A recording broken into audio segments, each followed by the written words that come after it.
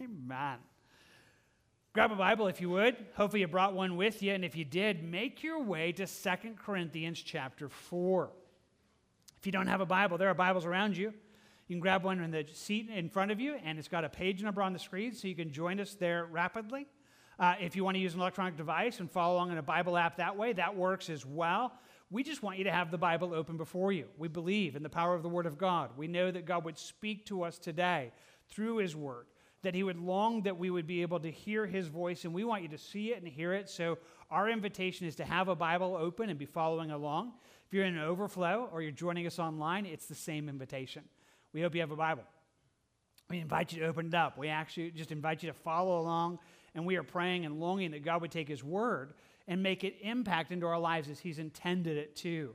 Sunday mornings, we're making our way through 2 Corinthians, and so we are picking up the story as we continue, picking up on a Bible study we've been working through, and so longing as we do that this morning that God would connect it and make it just impact you in a fresh way today. With that as a name, let's take a moment and pray.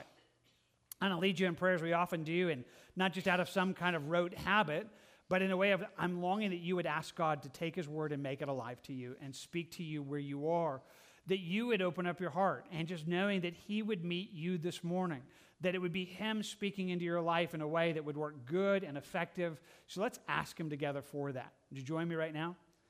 Father, we thank you this morning for your Word. Thank you for your truth. God, I thank you that you've given it to us and have articulated it, that you have given it to us by inspiration, that you have given it to us in power, that you've given us everything necessary for life and godliness. God, I pray that you'd help us to hear it.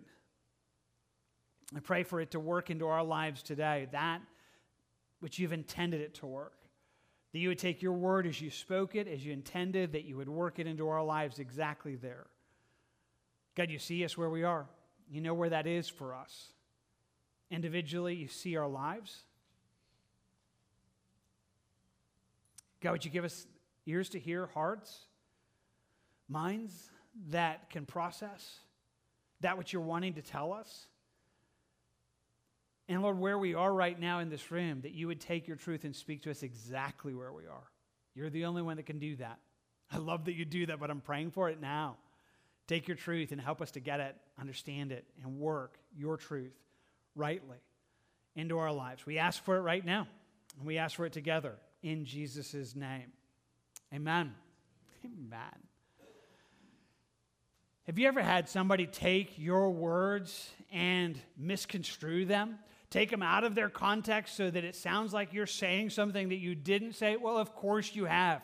You're human. Like, that's part of our world in many ways, but it's a frustrating reality. Sometimes it happens in big ways. I mean, you think about media articles that would do it that way. I think about this newspaper article that just began, chief of police, killer isn't working fast enough. They go, what? Like, what did he say? Well, actually what he said in the interview was he said, we don't think this is a serial killer. If he was an experienced murderer, he would have worked much faster.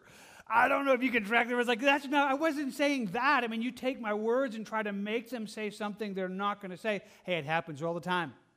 In fact, it happens in media so much that you should kind of become one of those people. It's like, don't just read that. Don't believe every headline you read.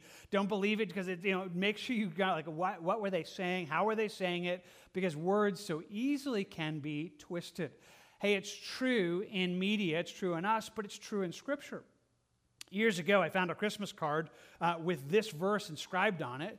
And those who dwell on the earth will rejoice, make merry, and send gifts to one another. Sounds like a Christmas verse, right? Like, hey, everybody's making merry, we're sending gifts to one another.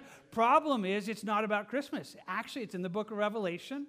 It's in the moment where the Antichrist rises and kills the two false witnesses. That he kills the two witnesses for Christ and wipes them out, and the whole world's excited about it. In fact, just backing up a couple verses, it says, when they finish their testimony, the beast, that's the Antichrist, that it sends out of the bottomless pit, will make war against them and overcome them and kill them. Hey, can you just track with me? That's not what you can't take a verse and make it mean something it doesn't mean. It's wrong. It's taking a verse out of its place and it's using it wrongly, but let's go a tiny bit further. The Bible's powerful. The Bible is powerful. but it's powerful in what God intended it to mean. Gives it to us this way in the book of Isaiah, right? So shall my word, God says, be that goes forth from my mouth. It shall not return to me void, but it shall accomplish what I please, and it shall prosper in the thing for which I sent it. So God's word, it's powerful. It's effective, but only in the place that God meant it to be. You can't take a verse and make it work and mean something that God didn't mean it to mean, because it doesn't work there. It doesn't work in that way. It doesn't work in that space. So the only way that God's word is going to work powerfully in our lives is by saying, God, what does it mean? What are you saying so that I would understand that, and then it could work powerfully? Hey, that's good, because sometimes you've maybe found it. Sometimes people try to take a verse out of their context, and they're like, it's not working. It's like, well, it's because it's not what it means. Like, you can't make it mean that. No matter how much you say it, it only means what God says it means. And so one of the great things always when we approach the Bible is saying, God, what were you saying? What does it mean? So that we can then apply it in the right way. Well, that's important as we head into this section this morning, because God's going to talk to us about having a same spirit of faith, and we want to understand what that looks like. So I want you to notice it with me. You're there in your Bible, 2 Corinthians chapter 4. We're going to just begin there in verse 13. Let's read that together. It says, and since we have the same spirit of faith, according to what is written, I believed, therefore I spoke. We also believe, and therefore speak. God's inviting us to see this. He's telling us, hey, there's a spirit of faith, and he ends up saying, hey, we can have this, and we can believe and speak. So what is this verse talking about? Well, let's just be clear.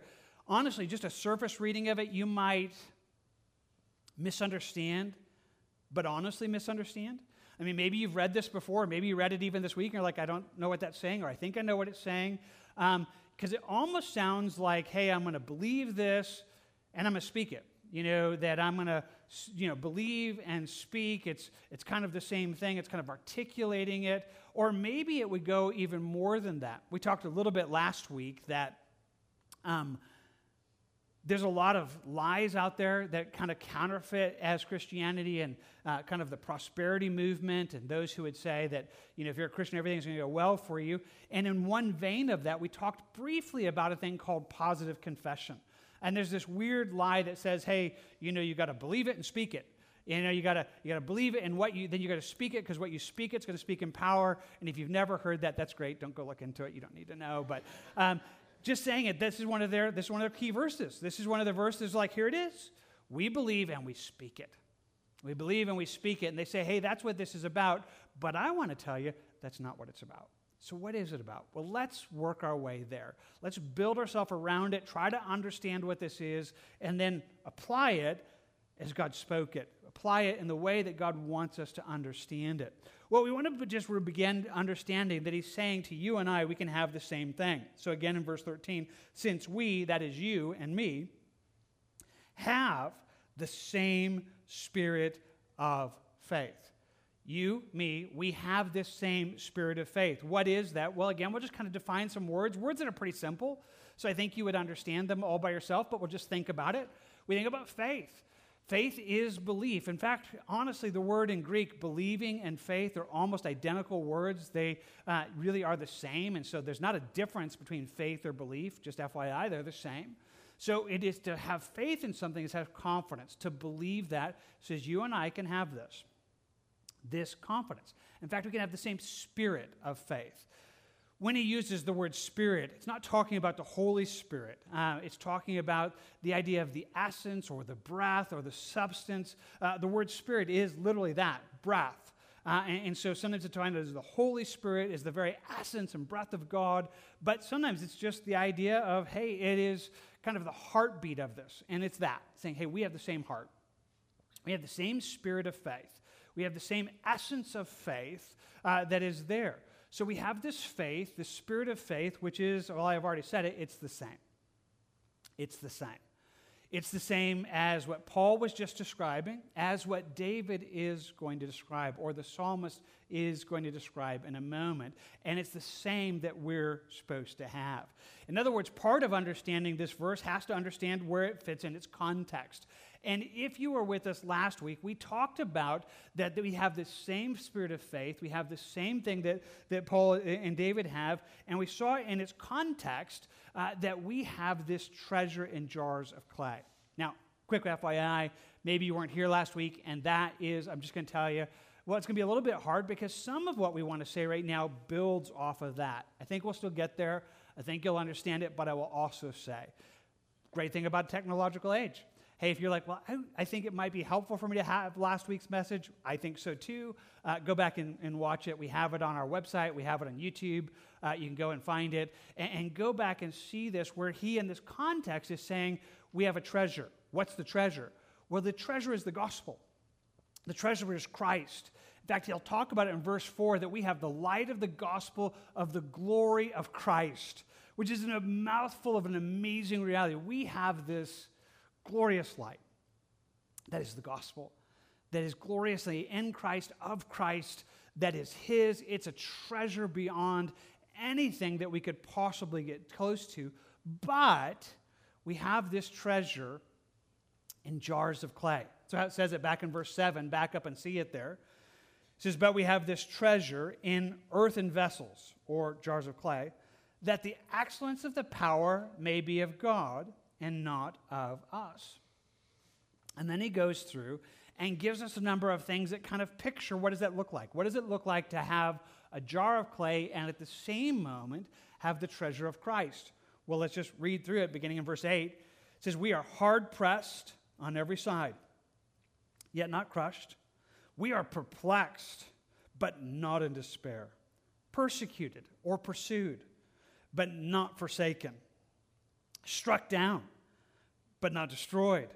Always carrying in the body the dying of the Lord Jesus, that the life of Jesus also may be manifested in our body. Wow.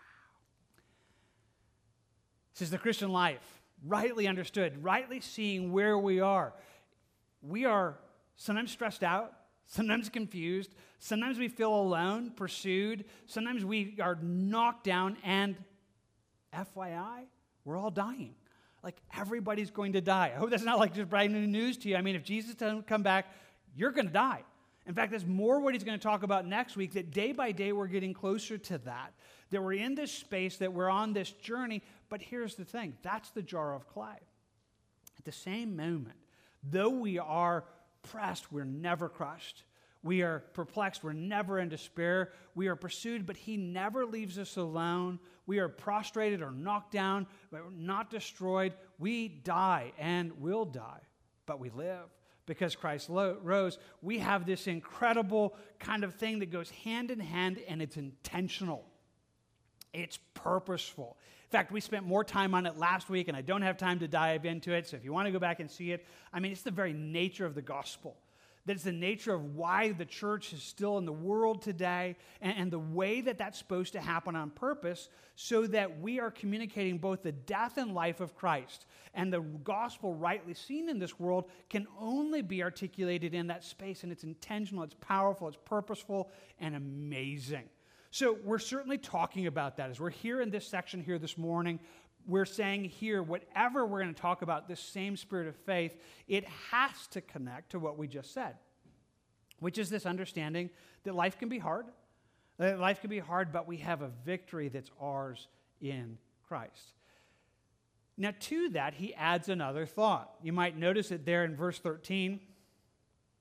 He says, and since we have the same spirit of faith according to what is written. Beginning quote, I believed, and therefore I spoke. End quote.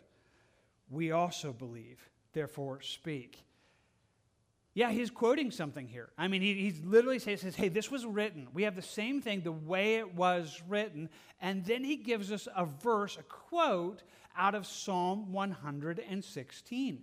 Now, right off the bat, that should kind of direct our attention there, right? So that whatever is spoken of here, he's saying, hey, it's the same thing that was spoken there.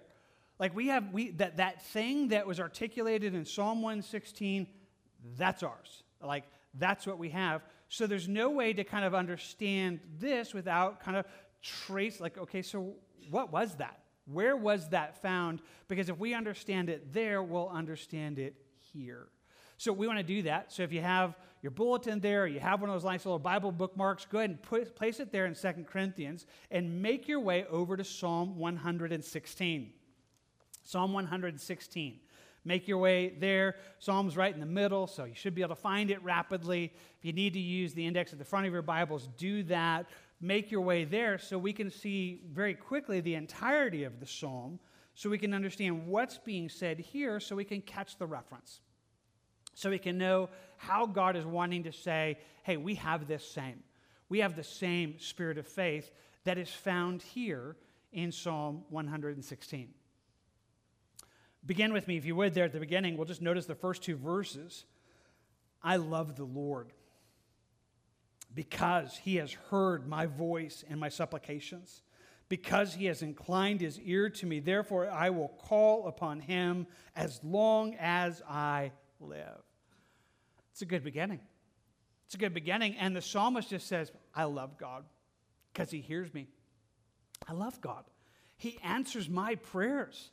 I love that he hears. I love that he hears what I'm asking. I love the Lord because he's heard my voice and my supplications. And I want to tell you, it's a good beginning that would invite us to the same thing. That would cause us to say, as we would recognize talking to God, praying, and where that's rightly found, God meeting us in that, and it creates a space that we could and should be able to say, God, I love you. I love you because of what you're doing. In fact, that kind of overviews the psalm, kind of where it's going to go, how it's going to work, so that the ultimate response would be this response of, God, I love you because of what you are and how you hear me and how you respond. Well, with that, he takes us into the understanding of a difficult situation that the psalmist found himself in. Verse 3, the pains of death surrounded me. The pains of Sheol laid hold of me. I found trouble and sorrow. Then I called upon the name of the Lord. O Lord, I implore you, deliver my soul. Wow. The psalmist describes a really difficult trial. Most Bible students believe, for a number of reasons, that this is the Psalm of David. And so if so, then it would be one of David's trials. But we don't know exactly which one it was. We don't know which hard moment that this would be reflecting off of. And that's probably purposeful. I mean, in one sense, so that we can see it in a much larger way. But this we can understand. It was a hard trial. It was a hard trial. He says it's painful. He says it was the pains of death.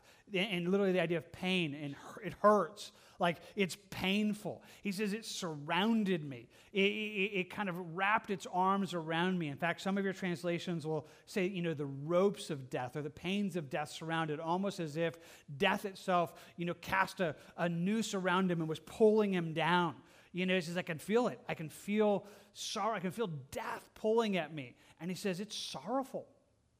It's sad. It's trouble. Whatever it was a hard situation. It wasn't something easy. It was something, wherever the psalmist is, it was something that was an incredibly difficult moment. And that's something you should just feel for a moment. Because if you can't feel even a little bit, you might miss it. It's hard. This is a hard moment. This is a really hard thing that the psalmist was going through. But he prays. He prays. He prays to God. He prays to God in the midst of this, and God answers. Verse 5, gracious is the Lord and righteous. Yes, our God is merciful. The Lord preserves the simple. I was brought low, and he saved me. Return to your rest, O my soul, for the Lord has dealt bountifully with you. For you have delivered my soul from death, my eyes from tears, my feet from falling. I will walk before the Lord in the land of the living. Wow. It's a good moment. It's a good moment that God meets him, that God meets the psalmist, and he says, God, you heard me. You rescued me. You were my deliverer. You were the one that stepped into my situation and rescued me out of it. Now, once more, just to say very practically, we don't know how. We don't know what it was. We just know that he says, you preserved me. You've dealt bountifully with me. You delivered me. You brought me up from that situation. And we don't know how God did that because, again, we don't know exactly what the trial is, but a couple things we can quickly articulate. God answers prayer. God, he really does answer prayer. And he does work in amazing ways, and our God is a delivering God. He will deliver us from hard things. But the way that he delivers us is not always the same. Sometimes he rescues us out. Sometimes he rescues us out of the trial. Sometimes he heals when we're sick. Sometimes he provides where there's a brokenness. Sometimes he fixes and heals. And then sometimes he strengthens us. Sometimes his answer doesn't change the situation, it changes us. Sometimes his answer is not that the situation changes, but we change. And that now we're able to handle it. Now God, you heard me, you rescued me, you strengthened me so that I could do this. So I could do that thing that is in front of me. And both of those are good answers. And the way that God works is amazing. And the psalmist felt it. He said, I love God. I love him. He heard me. He answered me. He saw me where I was. He saw what I was going through, and he rescued me. Good space, right? I mean, good place for us to understand God kindly, mercifully, graciously has answered the request. And then in verse 10, just the first part of the verse. Don't read more than just the first part of the verse, just the first part. I believed, therefore I spoke. Stop there. That's our quote, right? That's our quote. I believed and I spoke. That's what's given to us in 2 Corinthians chapter 4, where he says, hey, we have the same spirit of faith. As it was written, I believed and I spoke. Now, here's kind of our question. So what do we do with that? What is it that is being spoken? What is it that's being articulated? Well, let's just read it. Let's just notice what he says. Verse 10, I believed, therefore I spoke. I am greatly afflicted. I said in my haste, all men are liars. Oh, wait, what? Yeah, what was it he was saying? He says, hey, it's a really hard thing. I spoke it. I said it. I am greatly afflicted. It is sorrowful, what we saw in verse 3. It is hard. It is difficult. And people, they are so disappointing. Like everybody's a liar. I mean, that's what he spoke. Wow, wait a second. That actually changes this significantly. See, if we didn't have Psalm 116, we might have understood, kind of like the positive confession movement, that maybe we're supposed to believe and speak positively. Like, we're supposed to say good things because that's what it is, but that's not the context. Now, the New King James makes it a little bit hard. So if you're following the Bible with me and you have the New King James, you might notice again the way it reads in verse 10, I believed, therefore I spoke. And it kind of makes it sound like the belief is what created the speaking, but that's not actually the Hebrew word that's used there. It is a connective word that can just say, hey, kind of a connected to it. In fact, when is probably a better translation in this space. If you have the ESV, it renders it that way. It says, I believed even when I spoke, I am greatly afflicted. That's probably a better kind of just in the midst of it because it certainly fits what's being said. Like, I believe. Even when I spoke, boy, this is really hard. I am greatly afflicted. And everybody's a liar. Those are the words that he's speaking, and yet he's saying, I believed it and spoke that. Well, that's going to change everything. That's going to change how this works and certainly how it fits into the midst of what we're doing. That when we think about how God is doing this, and again, how he's connecting it in 2 Corinthians, which again, our goal is to say, okay, God, your word doesn't return to you void. It accomplishes what you sent it for. What did he send it for? What is it speaking? So keep a marker here in Psalm 116. Whether it's your bulletin over there or Bible marker, and wake your way back over to 2 Corinthians where we are, and let's notice it once more. 2 Corinthians there in verse 13, we just read it. And since we have the same spirit of faith, according to what is written, I believed, and therefore I spoke, we also believe. and therefore speak. Wow. So now with the knowledge that you have about Psalm 116, now that you know what that reference is, what is this saying to us? Well, we would maybe say it this way, that you and I are invited to believe and yet speak honestly. We're invited to believe in God and yet be able to say, hey, this is a really hard thing. I'm greatly afflicted.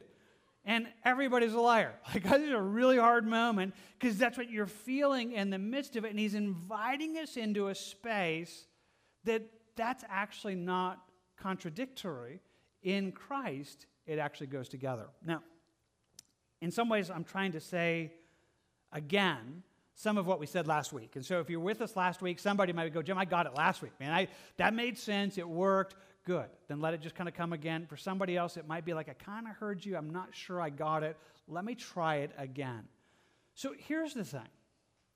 If your version of Christianity, rightly lived, is a place where we're supposed to be in the place that everything's beautiful and everything's good and everything's great, if sometimes life feels like it's all good and you think that, and you think that's what a good day in a Christian life looks like, I just want to lovingly tell you, that's not true. Like, if you're here this morning, and I'm just going to be really kind about this, if you're here and you're like, no, Jim, it's all good today. Like, everything's good for me. I just want to say, you're wrong. You're wrong. I mean, if you think it's all good right now, that's great, but you're wrong because you're in a world that's broken and you're dying. Like, you're closer to the grave today than you've ever been. You know, good news, right? You're like, well, Jim, that's not what I wanted to hear. You know, like, that's not it. But that's what he's telling us. That's what he's going to tell us in the next verse. Like, day by day, we're dying. We're getting closer to that. We're living in this space so that if you think that way that Christianity is supposed to be lived, is that we're supposed to be in a place where it's all good, that's not what he's saying. He's very intentionally saying that's not the design. We have this treasure of the glory of Christ, of the gospel, in earthen vessels. Like, that's on purpose. This is intentional so that it can't be all good. It's never going to be that here. But neither, if you're in Christ here this morning, is it ever all bad. Now, again, let's just be honest. Hey, maybe you're there. Maybe that's your day this day. Maybe it's been that way this week. Sometimes we get into moments and the hard things in life get so bad that we can't see the good. And we find ourselves feeling that everything stinks. Everything's hard. Everything's difficult. And I just want to tell you, if that's where you are today or if that's where you've been, you're wrong. You're wrong because the gospel changes everything. And it changes all of your life all the time. Now, we could spend more time on this, but I'll quickly just toss it out to you. Hey, that's the whole nugget of Psalm 73. If that's where you are this morning, you might just want to write down Psalm 73 in your notes and go back and see it. Asaph writes Psalm 73, and he talks about how hard life had gotten, how unfair life had seemed, how nothing seemed to be going well, how unfair God seemed to be in the midst of it. And he begins to articulate moments that he felt like God failed him. He felt like God abandoned him, like he was all alone. But he gets rescued out of it. I mean, he gets rescued out of it. God brings him to it. But he takes a moment to look back on that dark moment, to look back on the day where he felt like the whole world was bad and everything was bad. And he just looks back and he says this. He says, my heart was grieved. I was so foolish and ignorant. Nevertheless, I am continually with you. You hold me by my right hand. He says, when I didn't think about it, when I thought, God, you failed, you actually never left me. You never left me alone. I didn't see you. But your hand was holding on to me so that even in my dark moment, you were there. Like, even though I was pursued, perplexed, Paul would say, pressured, you never abandoned me. And my end was certain. I mean, there's a beautiful place in Christ that is that. So let's just kind of say it this way. Hey, the real Christian life is neither of those. The real Christian life, rightly lived, is gloriously good and temporarily bad at the same time. just hear it again. The real Christian life, as it's meant to be lived, is gloriously good and temporarily bad at the exact same moment, so that we would say, I have this treasure. I have the gospel. the light of the gospel of glory of Christ in this earthen vessel, in this broken space. I have both of them, and they're meant to be lived together. They're meant to be lived in a space where we find ourselves saying, I can do both of those at the same moment. I can do both of these at the same space, and that's how it's supposed to be lived. That's how this whole thing's supposed to be going, which is why he tells us, hey, we have the same thing. You, me, Paul, the psalmist in the back, this is the essence of faith. This is the spirit of it, that we get to do the same thing. Now, maybe, again, that just is landing and making sense, but I just want to tell you, maybe I'm talking to one person right now that you just didn't believe this. You sit here this morning, and somehow you think you're the only one. I mean, you sit here in this room, you're like, man, is it great? These people seem like they have it all together. I mean, I asked a number of them this morning, and they said it was all good. They said they were all good. I asked them, and I looked at them, and in the back of my mind, it's like, I'm not all good. Like, I am all good, and I'm not at the same time. The gospel's good, but I'm having a hard time too. And you think, well, maybe I'm the only one. Maybe nobody else is doing what I'm doing. Maybe I'm the only one that is encompassing life this way. And I just want to tell you, not so. I like how Paul would say it in 1 Corinthians. No temptation is overtaken you except such as common to man, but God is faithful. He makes a way out. I like that. But it's worth just understanding. Hey, you know what? You're not the only one. It's common. Like what we're facing, the struggles, the trials, the difficulties, so is everybody else. So is everybody else. There's not anybody in this room that isn't. You might be here this morning and you're not a follower of Jesus. You are experiencing the difficulties. You just don't have the hope. You have all the problems, though. You're dying. You're dealing in a world that's broken and filled with sickness and pain and sorrow and suffering. You just don't have the hope. And we're longing that you gain that this morning, and we're offering it to you. But if you're a Christian here this morning, you're not alone. Every single one of us has the exact same spirit of faith. We get to come and say, it's gloriously good and hard at the same moment. That's the road that God has created for us, and somehow to know that you're not alone becomes really, really helpful. Now, in fact, with that, Paul just wants to take it and just tie it into a couple just practicalities that'll make sure we can kind of say that same spirit of faith in light of a couple ways of articulating it. So, again, maybe this will help it land just a little bit more. Let's just begin reading in verse 13 for the context. And since we have the same spirit of faith, according to what is written, I believed, therefore I spoke. We also believe, and therefore speak, knowing that he who raised up the Lord Jesus will also raise us up with Jesus and present us with you. It says, here's what we know. Jesus died. He rose. He rose. And if you know him, if you're a follower of Jesus, he's coming back. And we're going to rise together with him.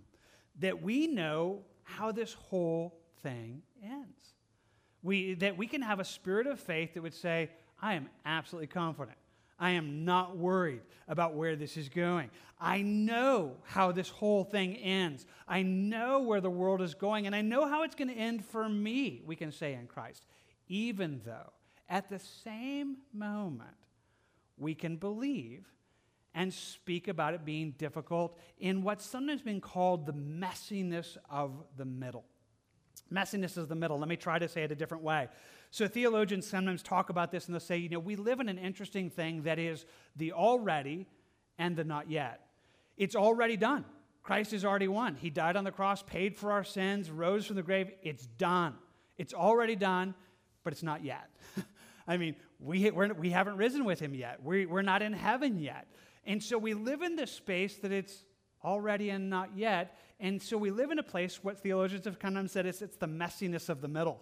It's like we live where we know the whole thing, but it's hard sometimes in the middle of it.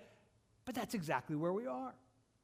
Where we get to come in and say, I know how this ends. We said it in song just a moment ago. I don't know about you guys. It's one of my favorite songs that kind of just thinks through this and kind of processes these things. And we sang through the song You've Already Won. And we just sang a song. God, I know how the story ends.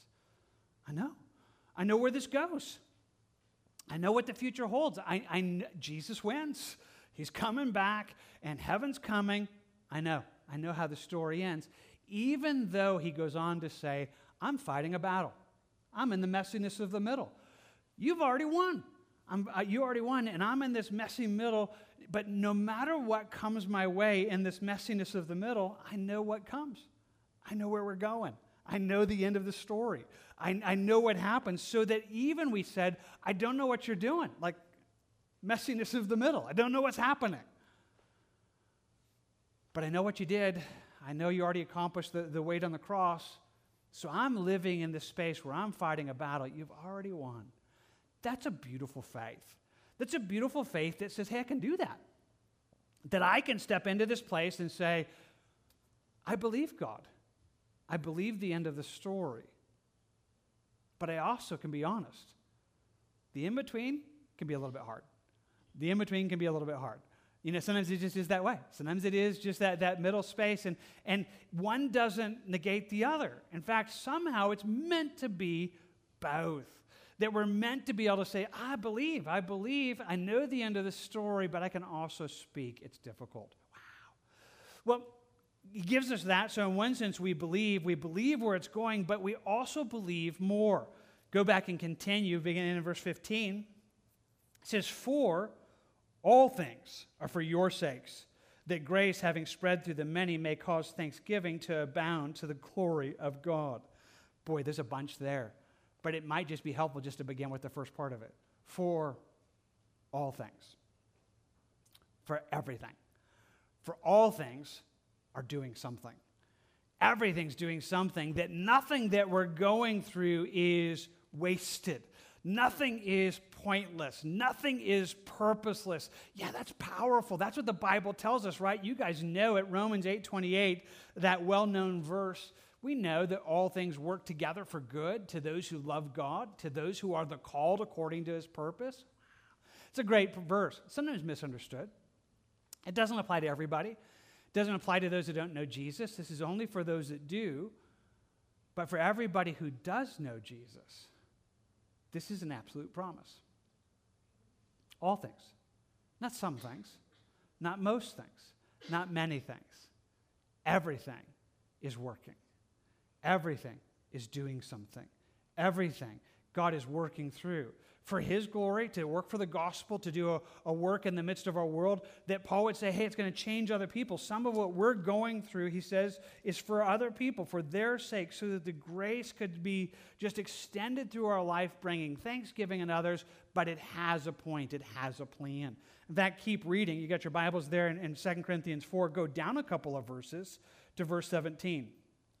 For our light affliction, which is but for a moment, is working for us a far more exceeding and eternal weight of glory. Wow, that's a good verse. We'll come back and kind of get there next week, but we just worth noting it here.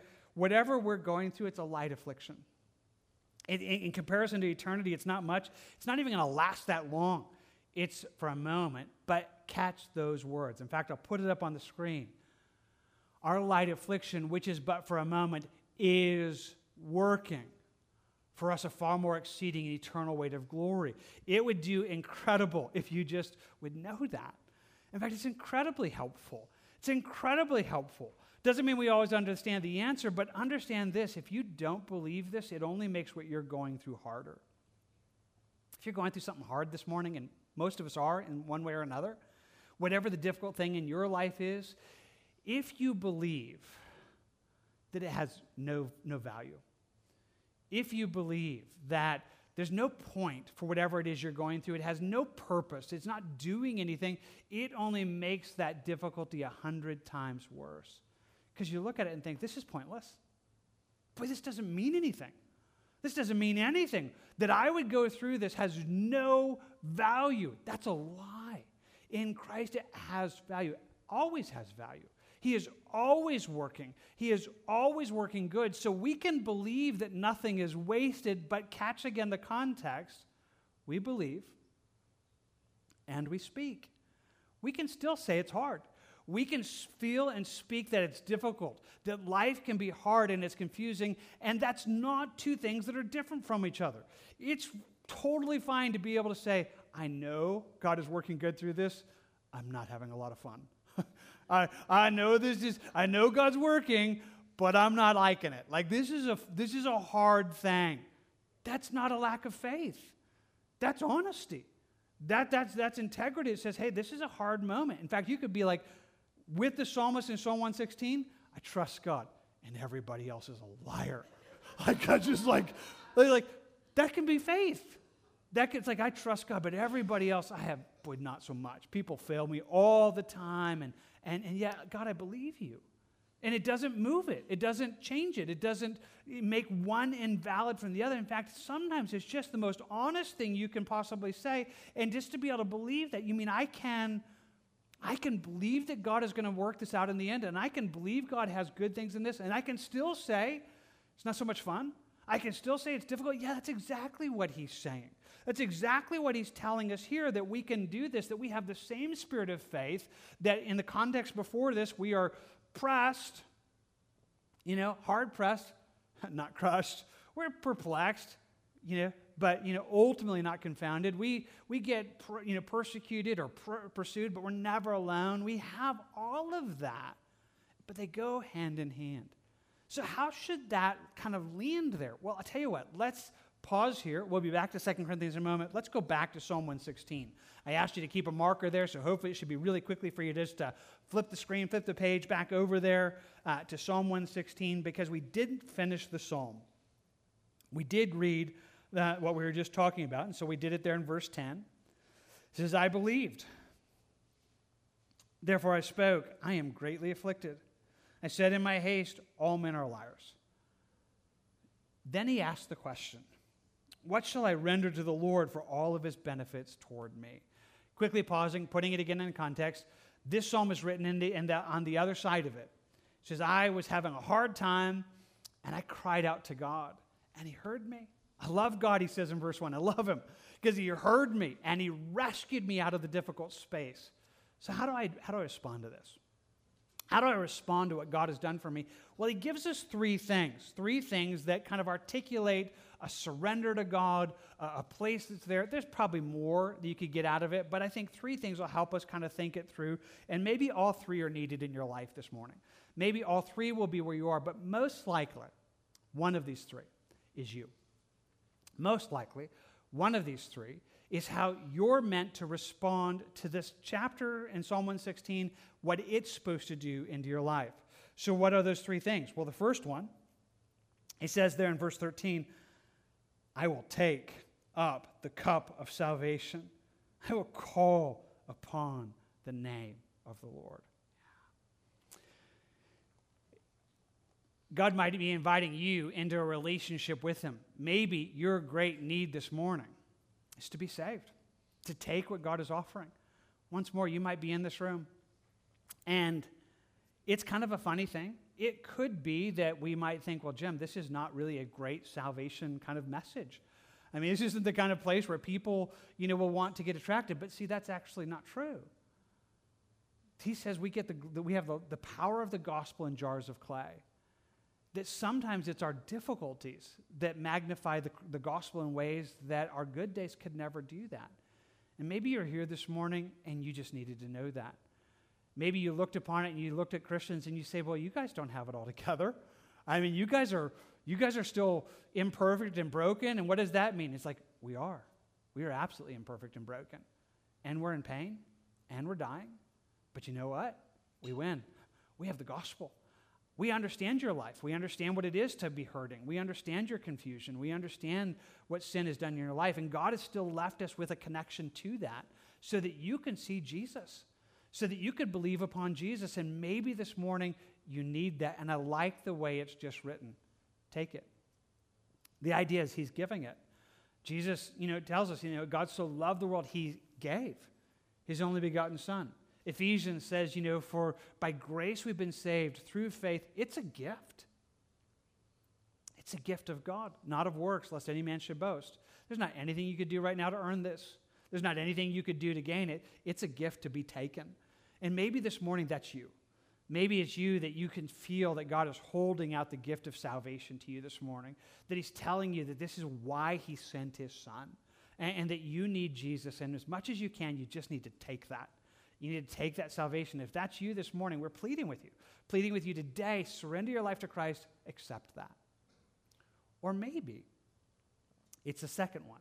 Yeah, keep reading. So we get that in verse 13 where he tells us, I'll take the cup. Then he says in verse 14, I will pay my vows to the Lord now in the presence of his people. And he talks about a return or a recommitment to what God has for his life. In fact, he says it twice. He says in verse 14, I will pay my vows to the Lord now in the presence of his people. He says it again in verse 18, I will pay my vows to the Lord now in the presence of his people. That there's a little bit of a place of saying, God, I'm going to stay with you. I'm going to stay doing, and maybe it had wandered. Maybe the person had wandered away from God, and now they're coming back and saying, God, I'm going to come back. I'm going to come back and live for you. Or maybe you're living for God, and it's just a recommitment to that, saying, God, I'm going to be what you have. I'm not going to be turned away from that. And here again, just track with me for a moment. That might be you this morning needing this. See, it's a weird thing. Sometimes, because we didn't understand this is the way it was supposed to be, that we didn't understand that God's intention is to have this incredible treasure, the light of the gospel of the glory of Christ, in these jars of clay. Sometimes when we find ourselves in a jar of clay and we find ourselves face to face that life is hard and you're having a hard time, for somebody here this morning, your response to that is to pull back from God. And you kind of do so in your own weird way, trying to have integrity. It's like, well, how can I tell other people about Jesus when I'm having such a hard time? How can I tell my neighbors, if look at me, I'm having a hard day. And that certainly means that I'm not going to be a good witness for Christ today. I shouldn't tell anybody about Jesus. I probably shouldn't even go to church. I shouldn't pray, because life is hard and everybody's a liar, so I'm just, I probably should just not serve Jesus. But the funny thing is that's a lie. Maybe it was just a lie you believed, that you thought somehow serving Jesus was going to be perfect. And instead he's like, no, I tell you what, you're going to be hard-pressed. Not going to be crushed. You're going to be perplexed. You're going to be totally baffled about life. But he's going to be with you. He's going to tell you, hey, that's how this works. And so maybe for somebody here this morning, you're going to see that, oh, wait, you mean that's normal?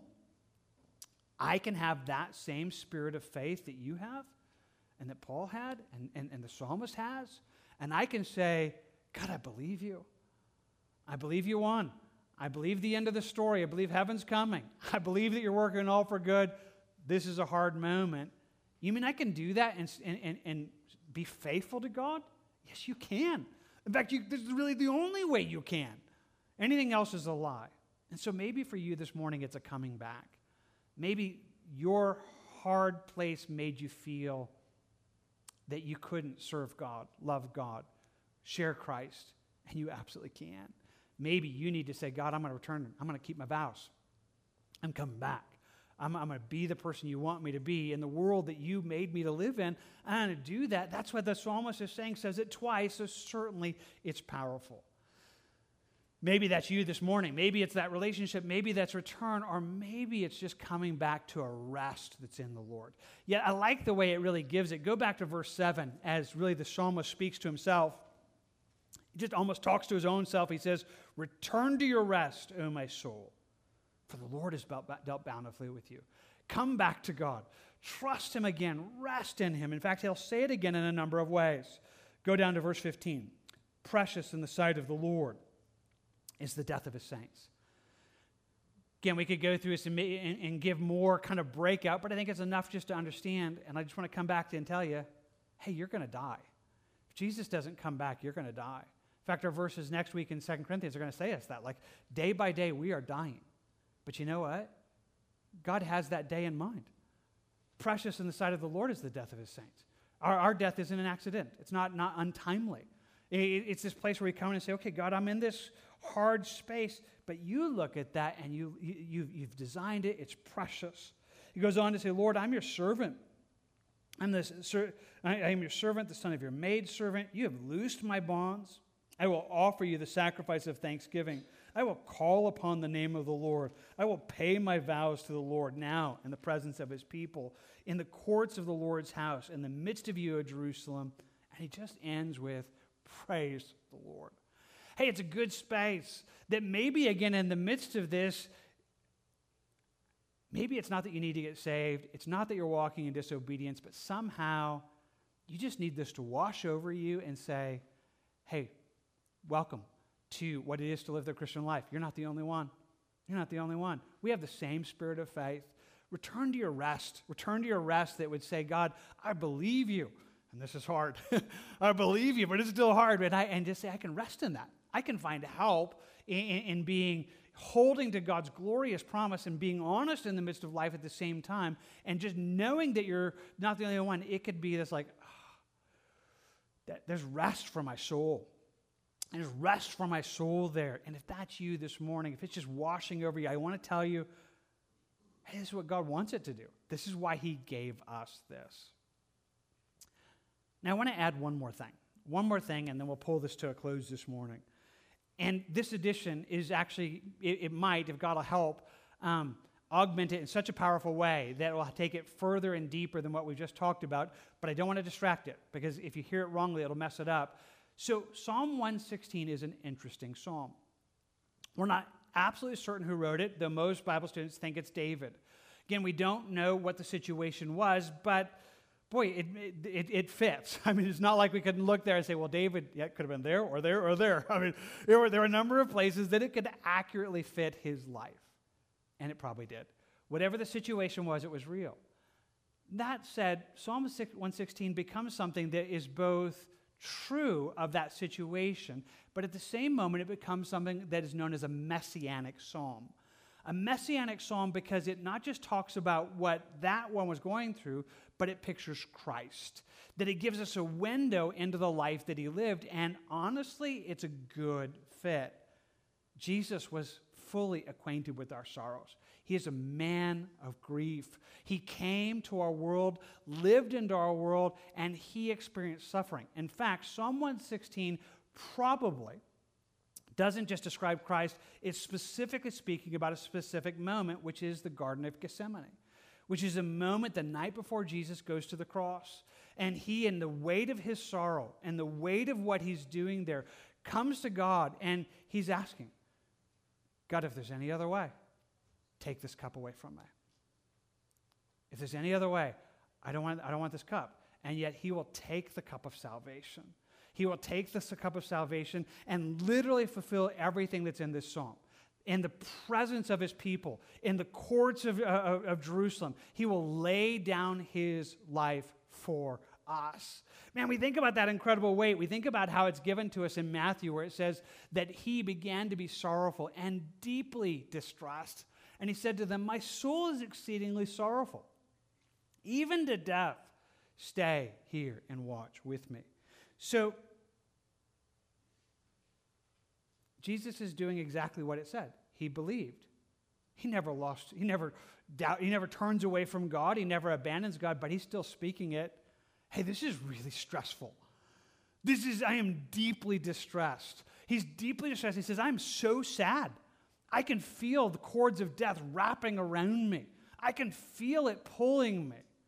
And he goes into God's presence and he asks God to help. He prays, as it goes on to say, he went a little further and fell on his face and prayed, my Father, if it is possible, let this cup pass from me.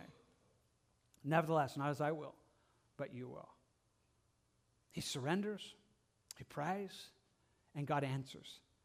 Tells us that even an angel comes to him, strengthening him in that moment.